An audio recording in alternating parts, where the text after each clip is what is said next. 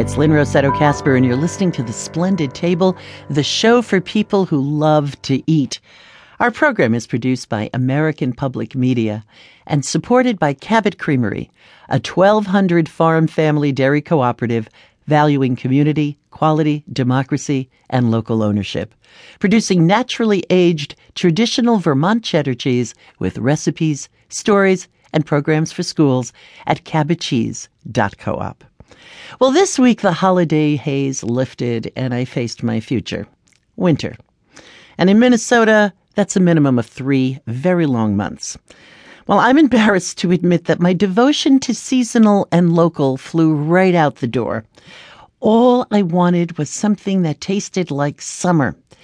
So I started channeling summer in Sicily. Now there is this summer sauce, and it's usually used on fish and chicken, but it's good on just about everything, like a carrot slaw, with carrots and scallions and fennel. Anyway, here's how you do it. You mince up some onion and garlic, and then you put vinegar over that, and you let that mellow. Now the next thing you do is you add a little bit of olive oil.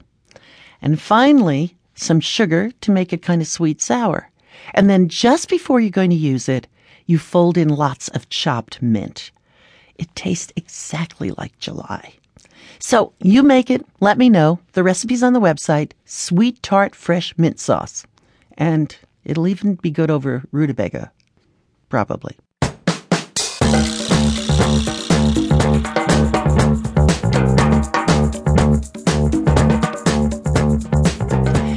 There's something I've never told you, and that is how our refrigerator game, Stump the Cook, got started.